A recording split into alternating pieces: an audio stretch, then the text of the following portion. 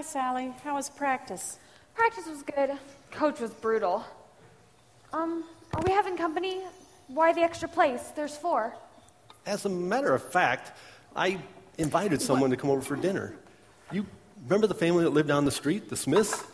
I think so. You mean the girl and her mom who got killed in that car crash by their dad? I'm sure there's more to it than that.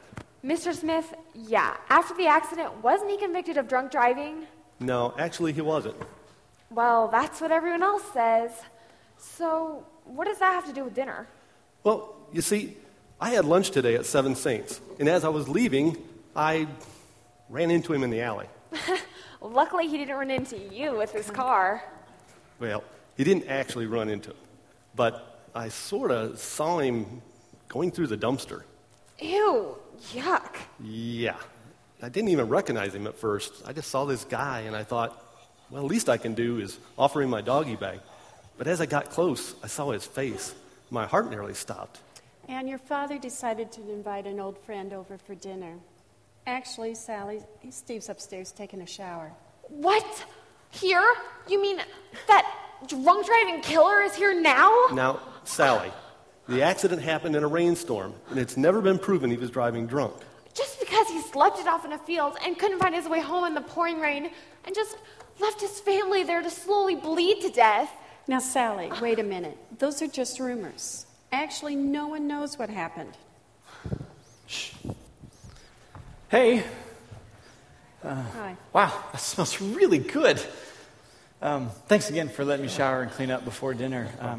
I didn't know exactly what to do with the towel, so I just left it over the rack in the bathroom. Hey, Steve, you remember our daughter, Sally? Sally? Hey. Hi, Sally. Good to see you again. Nice to see you, too. Hey, what a coincidence. My dad has a shirt just like that. I really appreciate you inviting me over. A home-cooked meal, it's been quite a while since... Yeah, I can't begin to imagine what you've been going through. Yeah, well, it's not as easy as you think. I've not really had a chance to talk to anyone, and, well, you probably figured this out, but I lost my job, and with no one to help out, we got behind, so ended up having to sell most of our stuff. Hey, Steve, I know I only invited you over for supper, but you know what? Now that you're here, why don't you stay with us for a while? At least till you get back on your feet. Excuse me, we haven't discussed this. Shouldn't we at least have, like, a family meeting or something? Yeah, you know, I Oh, come on. Our oldest son's away in the military. We got extra room. You need a place to stay. Winter's coming, you know.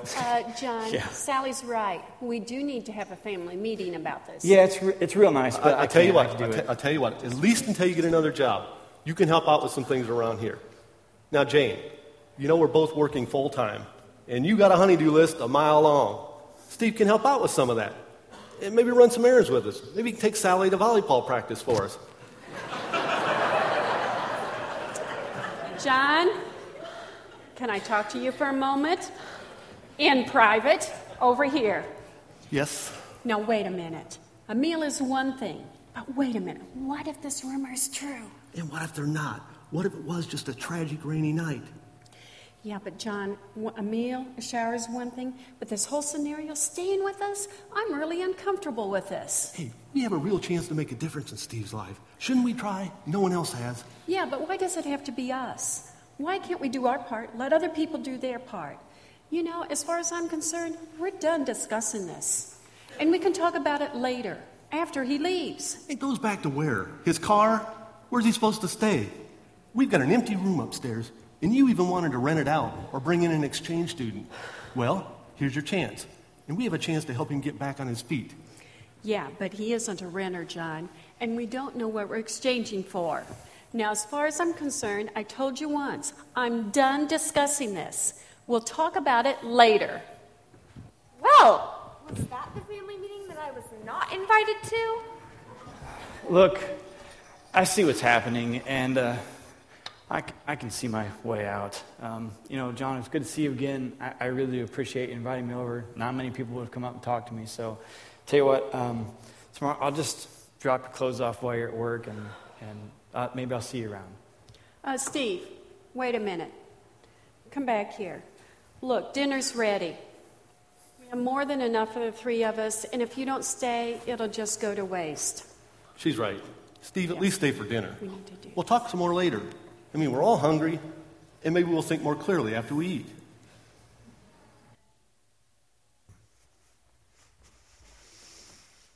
Love is messy, isn't it?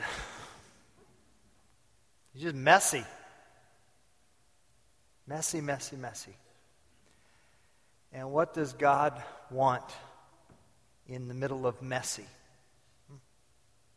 What does He want? And what does He want me to do? And why does He want me to do it? And that's where we're going this morning. We're going to look at a passage of Scripture that will help us know what it is God wants us to do and why God wants us to do it. So let's pray, and then we're going to get to work. Our Father in heaven,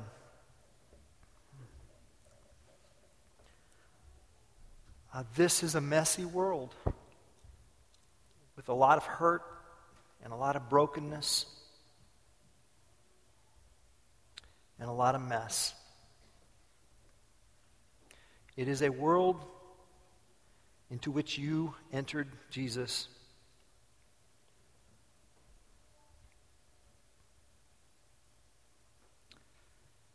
And you did not enter with any protective skin or protective suit. You just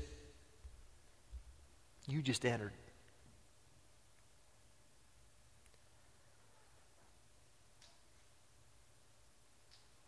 And you delivered us from our mess. And you redeemed us. And you rescued us from a mess of darkness, and you brought us into your light. And all that we are or ever hope to be is because of you. And so now, open our eyes. Open our eyes that we may see the wonderful things written in your word to the glory of Christ. Amen. Well, I'd like you to turn in your Bibles to Luke chapter 10. Luke chapter 10. And we're going to look at a passage of Scripture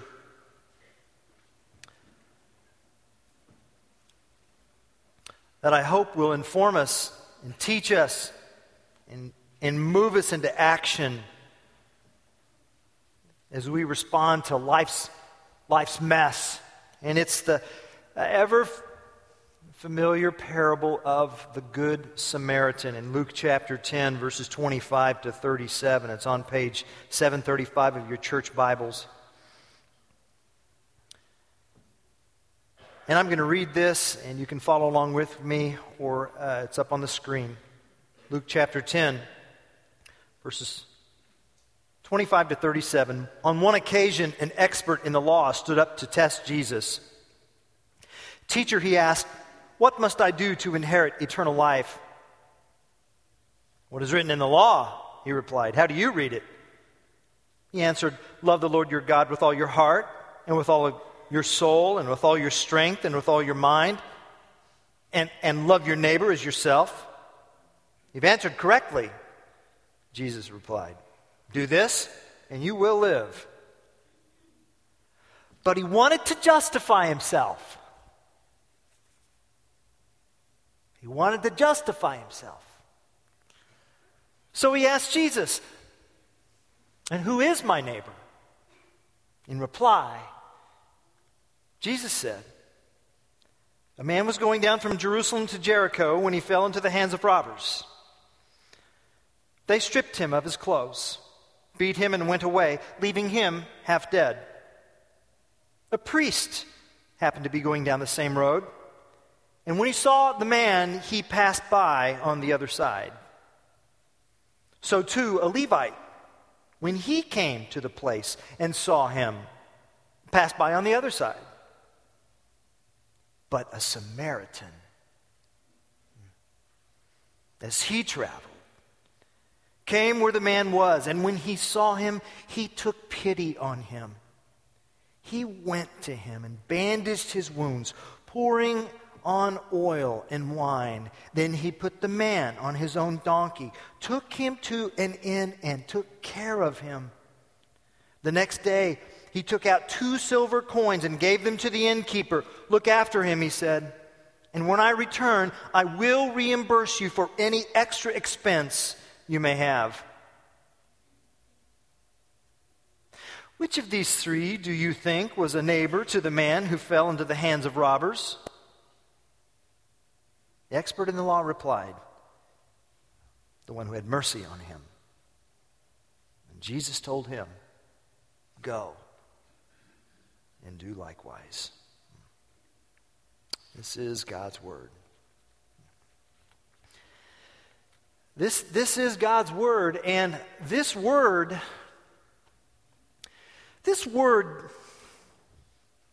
which came as a parable, Jesus did not just wake up that morning and decide to talk about the parable of the Good Samaritan. He just did it. Often when we look at this parable, we just look at the parable. And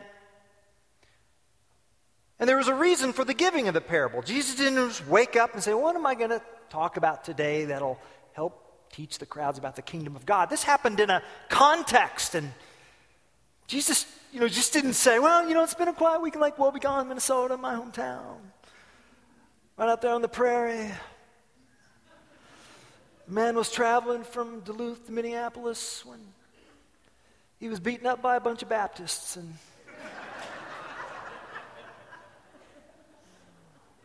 Lutheran minister came by and left him." And, that's not what. Jesus was in a teaching situation, maybe much like this, and someone in the audience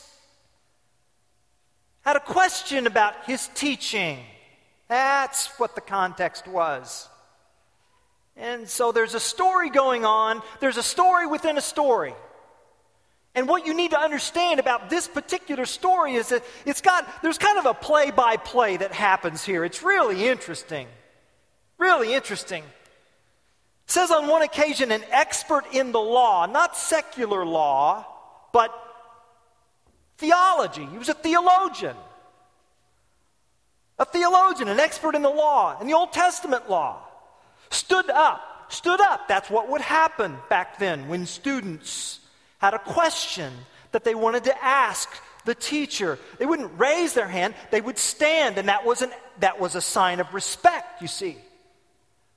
But not all questions are honest questions, are they? No. And what happens here is a theological debate is about to take place, because he stood up to test Jesus. He wanted to mix it up with the master.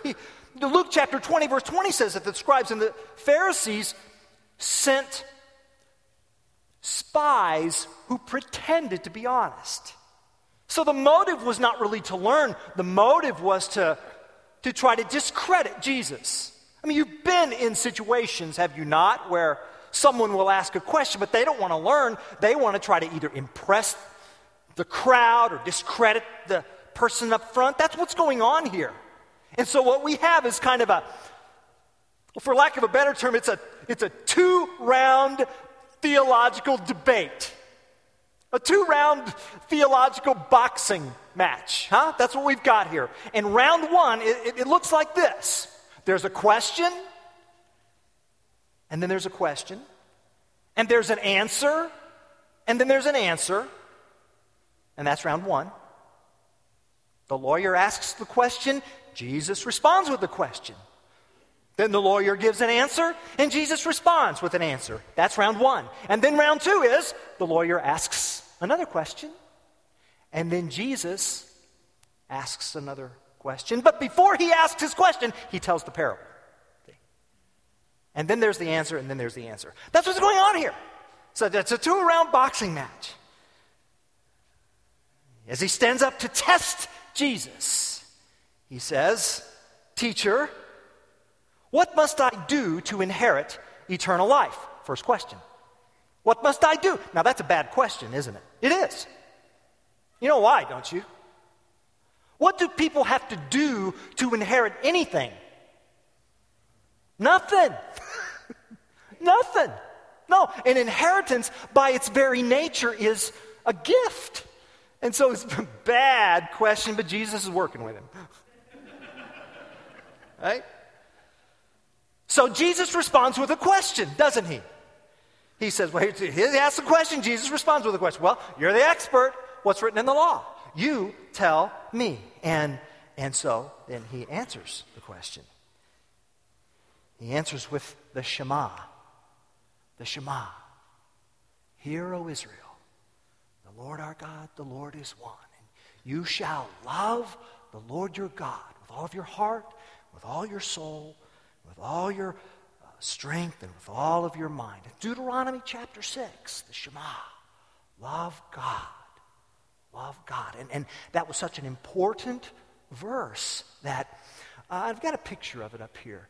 Back then, and even today, those committed to the Torah, to the law, would have these boxes strapped around their head and these boxes strapped around their arms, and they were called phylacteries. And in those phylacteries, in those leather boxes, would be scraps of Scripture, and on those scriptural pages would be what this teacher of the law just quoted.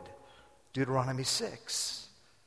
Love the Lord your God with all of your heart, and with all of your soul, and with all of your strength, and with all of your mind. And then he added this from the book of Leviticus, chapter 19. Love your neighbor as yourself. Love God, love people. And Jesus, that was his answer. And Jesus answered. Question, answer, answer. And Jesus says, you have answered correctly. Jesus replied. And then Jesus says, do this and you will live. Now that is Scripture. That's Leviticus chapter 18, verse 5. You see what's going on? Jesus is mirroring him. Question, answer, answer. In fact, his answer was a scriptural quotation. Well, so is Jesus. All right? That's right. Do this and you will live. And if you love God with all of your heart and all of your soul and all of your mind and all of your strength all the time, and you love your neighbor as yourself, then you don't need grace. You don't. You'll just march right smack dab into heaven. You've answered correctly. And the teacher then realized he was kind of in a pickle, wasn't he? Because he answered a question that he couldn't possibly live up to his answer. Because, you see, he wanted to justify himself. That's what it says, right? Oh, he wanted to justify himself. Isn't that our problem? Isn't really that the sole reason why there's so much brokenness and so much hurt and so much pain? Because we spend so much time trying to justify ourselves whenever there is an argument, whenever things go south at work, whenever someone loses a game, whenever there's some problem, whether business or politics or what have you, even in church, even with family relationships, we want to justify ourselves. We want to tell all the reasons why we're not responsible. Somebody else is responsible. We're deflecting it all, and it goes back to our father Adam in Genesis chapter 3. What was the very first thing out of Adam's mouth when God confronted him about his sin in the Garden of Eden? What did he say? The woman that you put here. This woman that you put here. What she did. And we've been doing that ever since. Yeah, we have. See, self-justification comes out of self-love, and that comes out of self-delusion. This guy doesn't want anybody to justify him. He can do it himself. So, but he's got to do a word study first. That's what he's got. He's got to okay, well, let's do a little Hebrew study here, okay? Who is my neighbor? Who is my neighbor? And that's round two. And now Jesus tells the parable. He tells about a man going down from Jerusalem to Jericho when he fell into the hands of robbers. Jerusalem to Jericho, about 17 miles. About 17 miles. For our purposes, let's just say it is exactly from this point right here underneath this roof to Monticello. 17 miles, just for our purposes, with the exception that there's a 4,000-foot change in elevation. Really?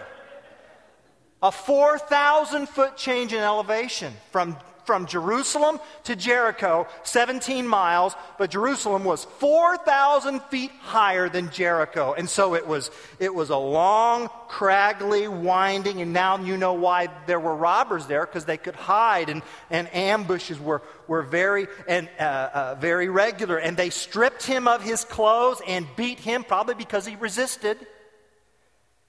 And they went away, leaving him half dead. So there's no way to make a positive identification, because the clothes that you wore back then were really like name tags. I mean, they could really, you could identify someone. In our country here, you can't always identify the rich and the poor by their clothes. Not always, not always. Sometimes you can, but not always. Now, back then, it was pretty much always. You could tell people, but you couldn't tell in this situation. There was no. Was he a Hebrew brother? Was he an infidel? Was he Jewish? Was he Greek? Was he Roman? We just don't know. There's no way to tell, and that's on purpose, and that's when the priest, in verse 31, happened to be going down the same road, and when he saw the man, so the priest, why is he coming down the same road? Because he's going home.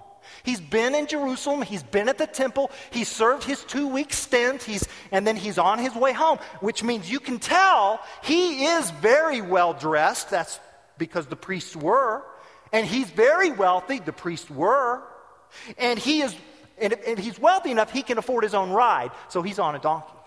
And he's on his way. He's just served there in the temple, and he sees this guy, and he's looking, and see, he doesn't know who he is, and there's a lot of questions. It's getting really complicated, really fast. I mean, if this guy is dead and he touches him, well, then, that makes this priest ceremonially unclean. That means you got to go all the way back up to Jerusalem, uphill, and stay at the temple and go through purification. And it's work.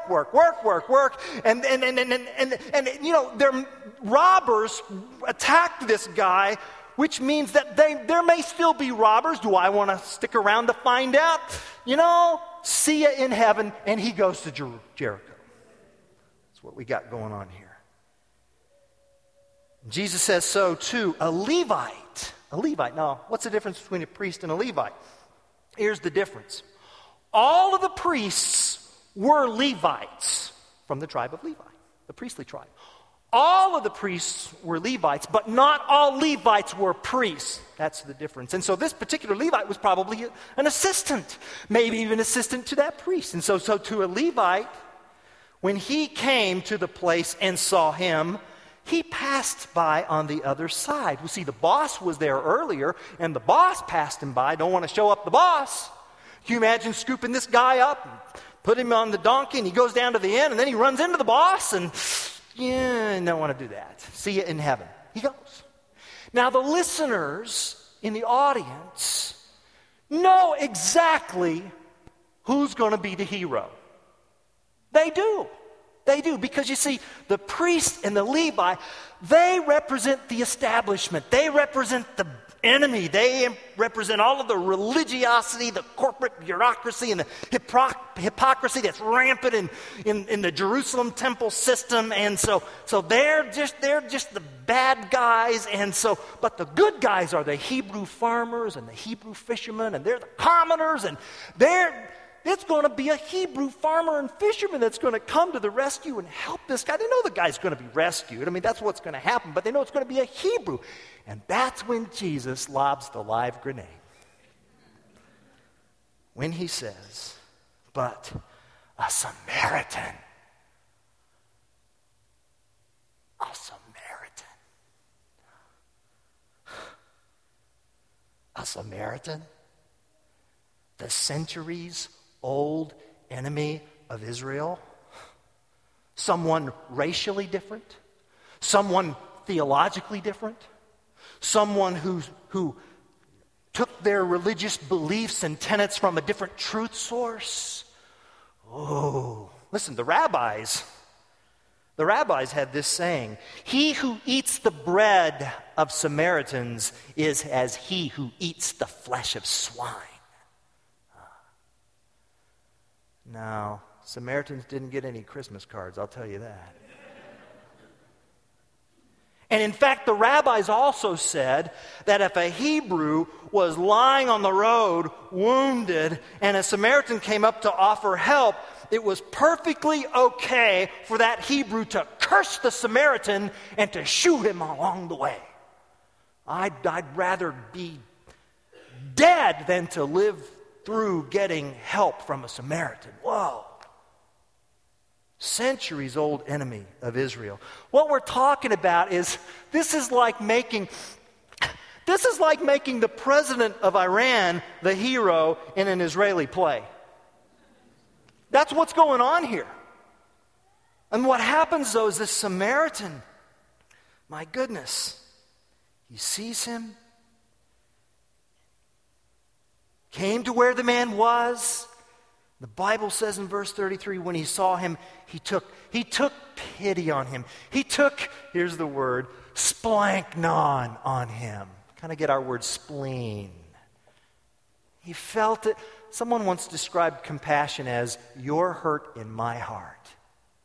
He took splanknon. He felt it in the gut over this poor soul, this poor traveler. And notice what he did. He went to him and bandaged his wounds, pouring on oil and wine. Why is that significant? It's significant because these are temple elements. That's why. I mean, the priest and the Levite, they were handling the oil and the wine all during their stint in the temple. But somehow it has not connected to them that which they are doing inside the temple, the elements of the temple and the elements of worship within the temple, those very elements are supposed to be put into play out in the real world. And the priest and the Levite don't connect that, but the centuries-old enemy of Israel, the Samaritan, does. He gets it. He gets it. And then on top of that, he put the man on his own donkey, which meant he walked. And then he took him to an inn. Archaeologists have found no inns between Jerusalem and Jericho. So that means he went all the way down to Jericho. Now remember, Jericho, a Hebrew place where there was a Hebrew inn, where he took this Hebrew wounded traveler. He said, "I thought you said there wasn't a positive ID." No. Once we know who the hero is, we know who the wounded person is, you see. So, get this. So it's 1951, and this African American sees this wounded white guy on this rural county, Confederate flag waving wherever in America, sees this person, scoops him up, puts him in his car, drives to this small little town where everybody knows everybody's business, and goes to the motel that says for whites only, and then offers to check the guy in to pay for 3 weeks. 3 weeks. That's what the 2 silver coins were going to pay for. 3 weeks of lodging. And the 3 weeks of lodging, you see, and then he says, whatever he owes, when I come back, I'll reimburse, because if he didn't do that, then the innkeeper could put the guy into debtor's prison for failure to pay his bill. So the guy co-signs on that, you see. And so here he's got this. So you got this African-American guy taking this white guy in this small white, everybody knows every business town, to this for whites only motel, and explaining the situation and getting the guy set up. And then he's got to leave town before everybody else in town, the mob, begins to gather, wondering, what did you do to this white guy? Do you feel the risk there? Have you ever been a part of that risk? That's risk right here. This is what we're talking about. Risk. Risking love. Meeting needs with love. And you know what? Maybe that looks like letting Steve stay till he gets back on his feet. And yeah, maybe that does look like, processing it a little bit more smoothly than what happened out here. But that's real life. See? Or maybe that means stocking up your glove compartment with some fast food certificates so that you know what you can give someone if you happen to see them out where they ask you. Maybe that looks like befriending that person at work who is definitely marginalized. You know who they are. You can picture them in your mind right now. And no matter what anybody else says or thinks, you go and you befriend that person and you love that person and you have lunch with that person and you engage in a conversation with that person. Maybe that's what that looks like. And maybe it looks like at home putting the paper down or closing the laptop lid and tending to the emotional wounds of those in your family who feel stripped from the day and emotionally half dead. And family and friends who don't need you to fix as much as they just need you to listen. Maybe that's what that means. And yeah, it means signing up for a weekend of service. Of course, that's what that means. It does. We want to be intentional. And we want more than just 37% placements. We want 100% because there's going to be plenty of work that weekend. That's what that means. That's what that means. Meeting needs with love. On July the 1st, Sarah and I returned from 3 weeks in Turkey. And we arrived at O'Hare Airport 3 p.m. That's what time the plane was supposed to land. We had to stay the night in Switzerland. So we flew from Istanbul to Zurich, had to stay the night there, and then we flew out of Zurich. It was a 9-hour flight. And I had arranged to have a shuttle bring us from O'Hare to Champaign so that the boys could just pick us up at the shuttle site and not have to go up to the Chicago. I had arranged to have a shuttle, but I wanted to make sure there was enough margin, between landing of the plane and going through customs. I scheduled us to the shuttle to pick us up at 6:40. So the shuttle was going to come to the terminal at 6:40 to pick us up and then take us home. So, because I just wanted to make sure there was enough margin, because how long was customs going to take and getting through baggage and bag check and all of that hassle and passports and stamping and answering questions and so forth. The plane landed on time at 3 o'clock, and so we went through all of the baggage and went through all the customs, and we finally got processed out, and we were ready to be picked up by 3:50. Sarah says, "Well, we have margin." We have margin. And so I've got my $20 Walgreens phone card, and so I call the shuttle place. I said, "Well, is there any way we can get on the 5:30 shuttle?" I said, "No, nobody signed up for it, so we didn't send a vehicle. You're gonna have to wait till 6:40." I said, "Oh, okay." So I called home. I called Mom, let her know we were here. Then I, called the boys and let them know we were home, and start cleaning up. And so we, then I called the church and talked to Nancy Anderson, and we're home and everything. And so, well, it was about 4:45 then. So it's like, okay. So at 5 o'clock, I am sitting down, and Chicago says it's 5 p.m. My body says it's 1 a.m. I am dying. I go to bed at 9:30, folks. I go to bed at 9:17. All heavy conversations are off, man. I just really.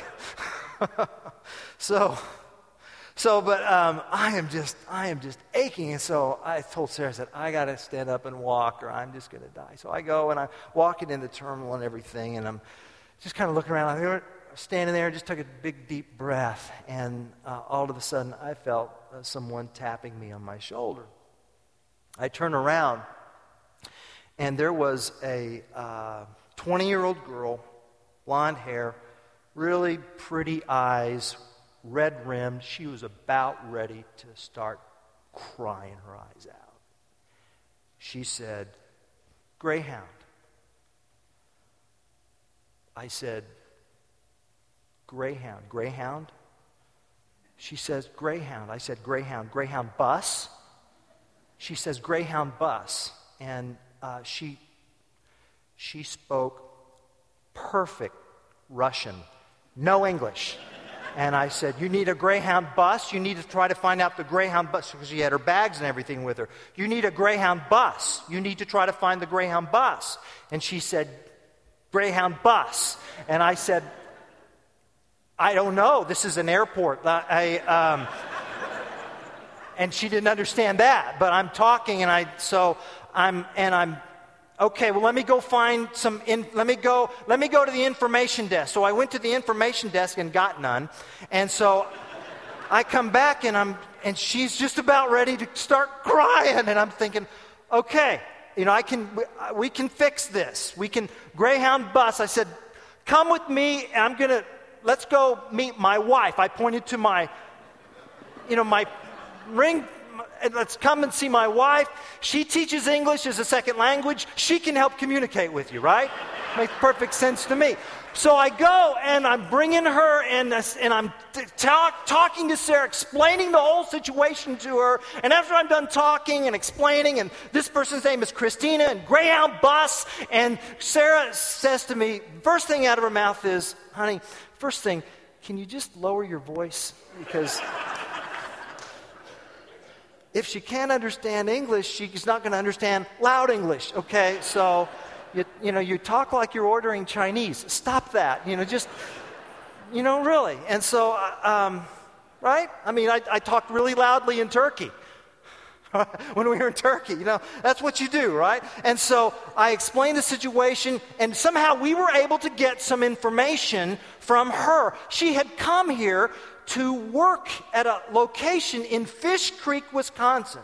So I get this information, and I get the number of her supervisor, and trying to make a connection, trying to figure out that she's got to get this Greyhound bus. And so I call on my Walgreens phone card that was $20, did I tell you? And I'm burning through some minutes here trying to talk to the supervisor, and that this girl is here from Russia. Her name's Christina. Don't hang up. My name's Randy. I know you've never heard from me, but I'm trying to help this person get to where you need her, and can you help me help her? And she says, "Yes, I can. And by the way, where is Fish Creek, Wisconsin?" And the supervisor says, we're in Door County. I said, "How is she going to get from O'Hara Airport to Door County? How do you expect her to do that?" "Well, she was supposed to take the Greyhound bus." "I know, but this is not a bus port. This is an airport." I mean, I am animated here because we're getting emotionally invested in this situation.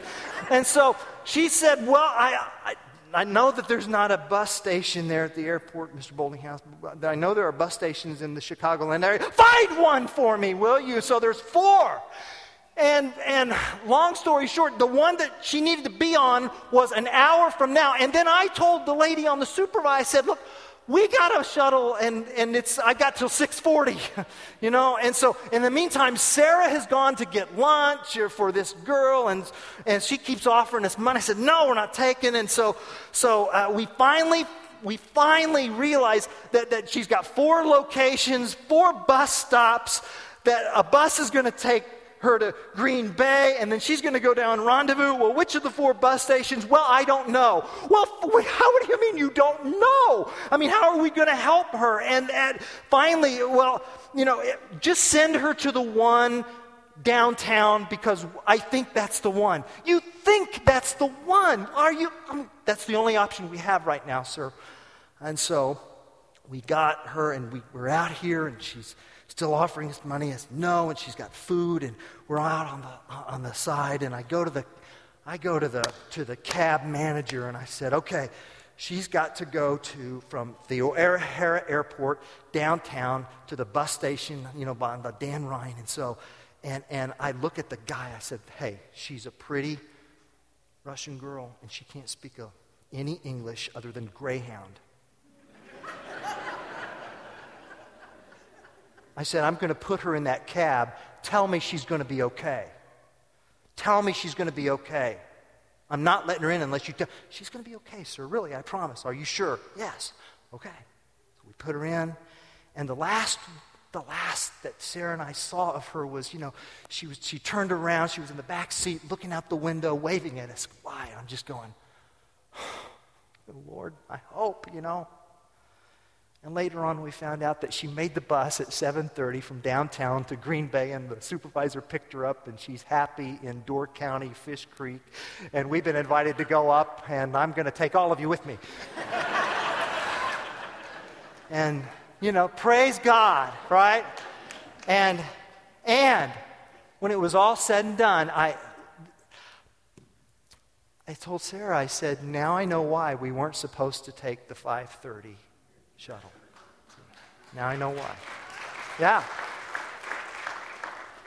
And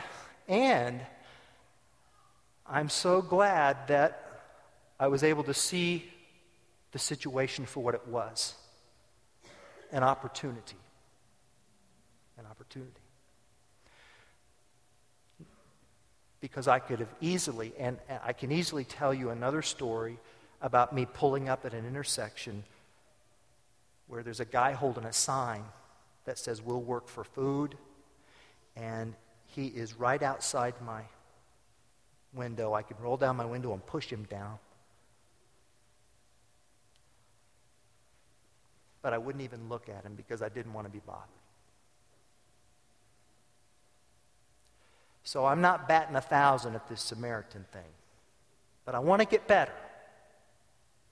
I want to get better, and I want to see the situation for what it is. Not an intrusion, but an opportunity. And that's when Jesus then says, now, professor, which of these three do you think was a neighbor to the man who fell into the hands of the robber?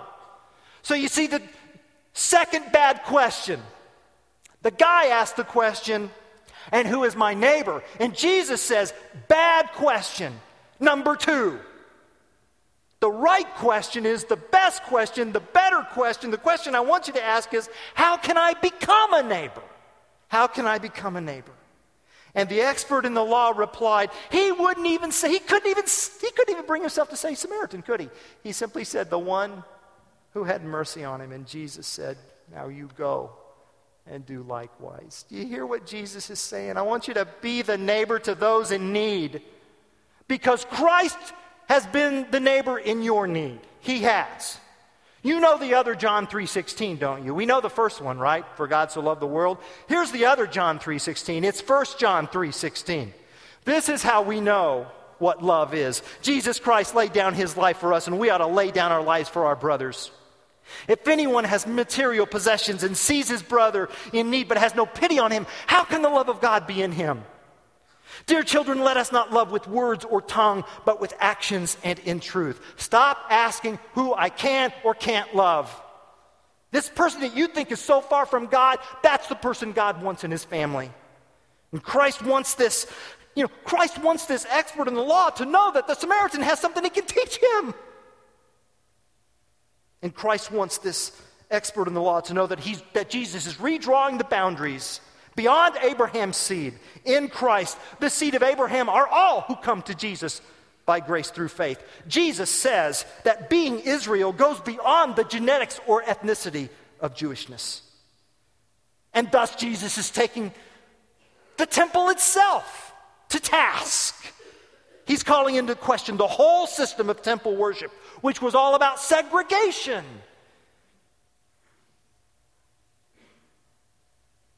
And that kind of talk will get you crucified. And that's what happened.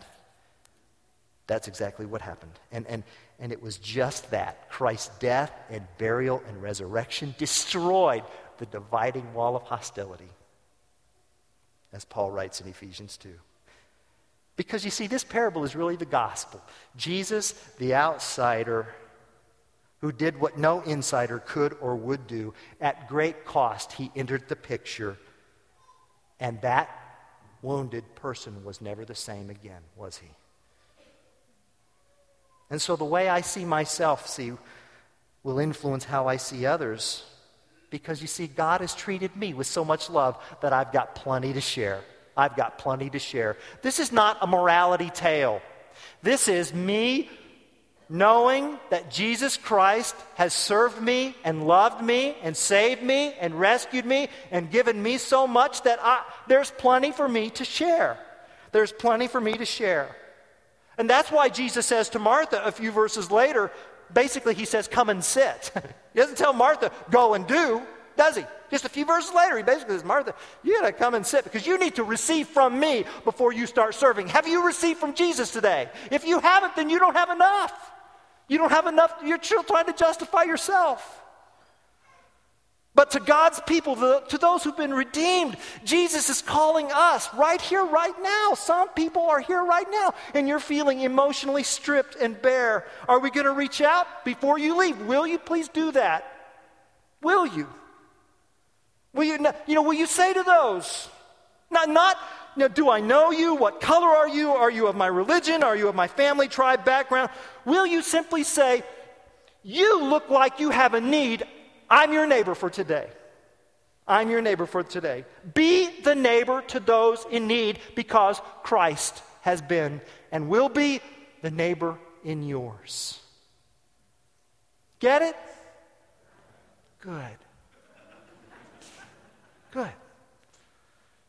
Now go and do.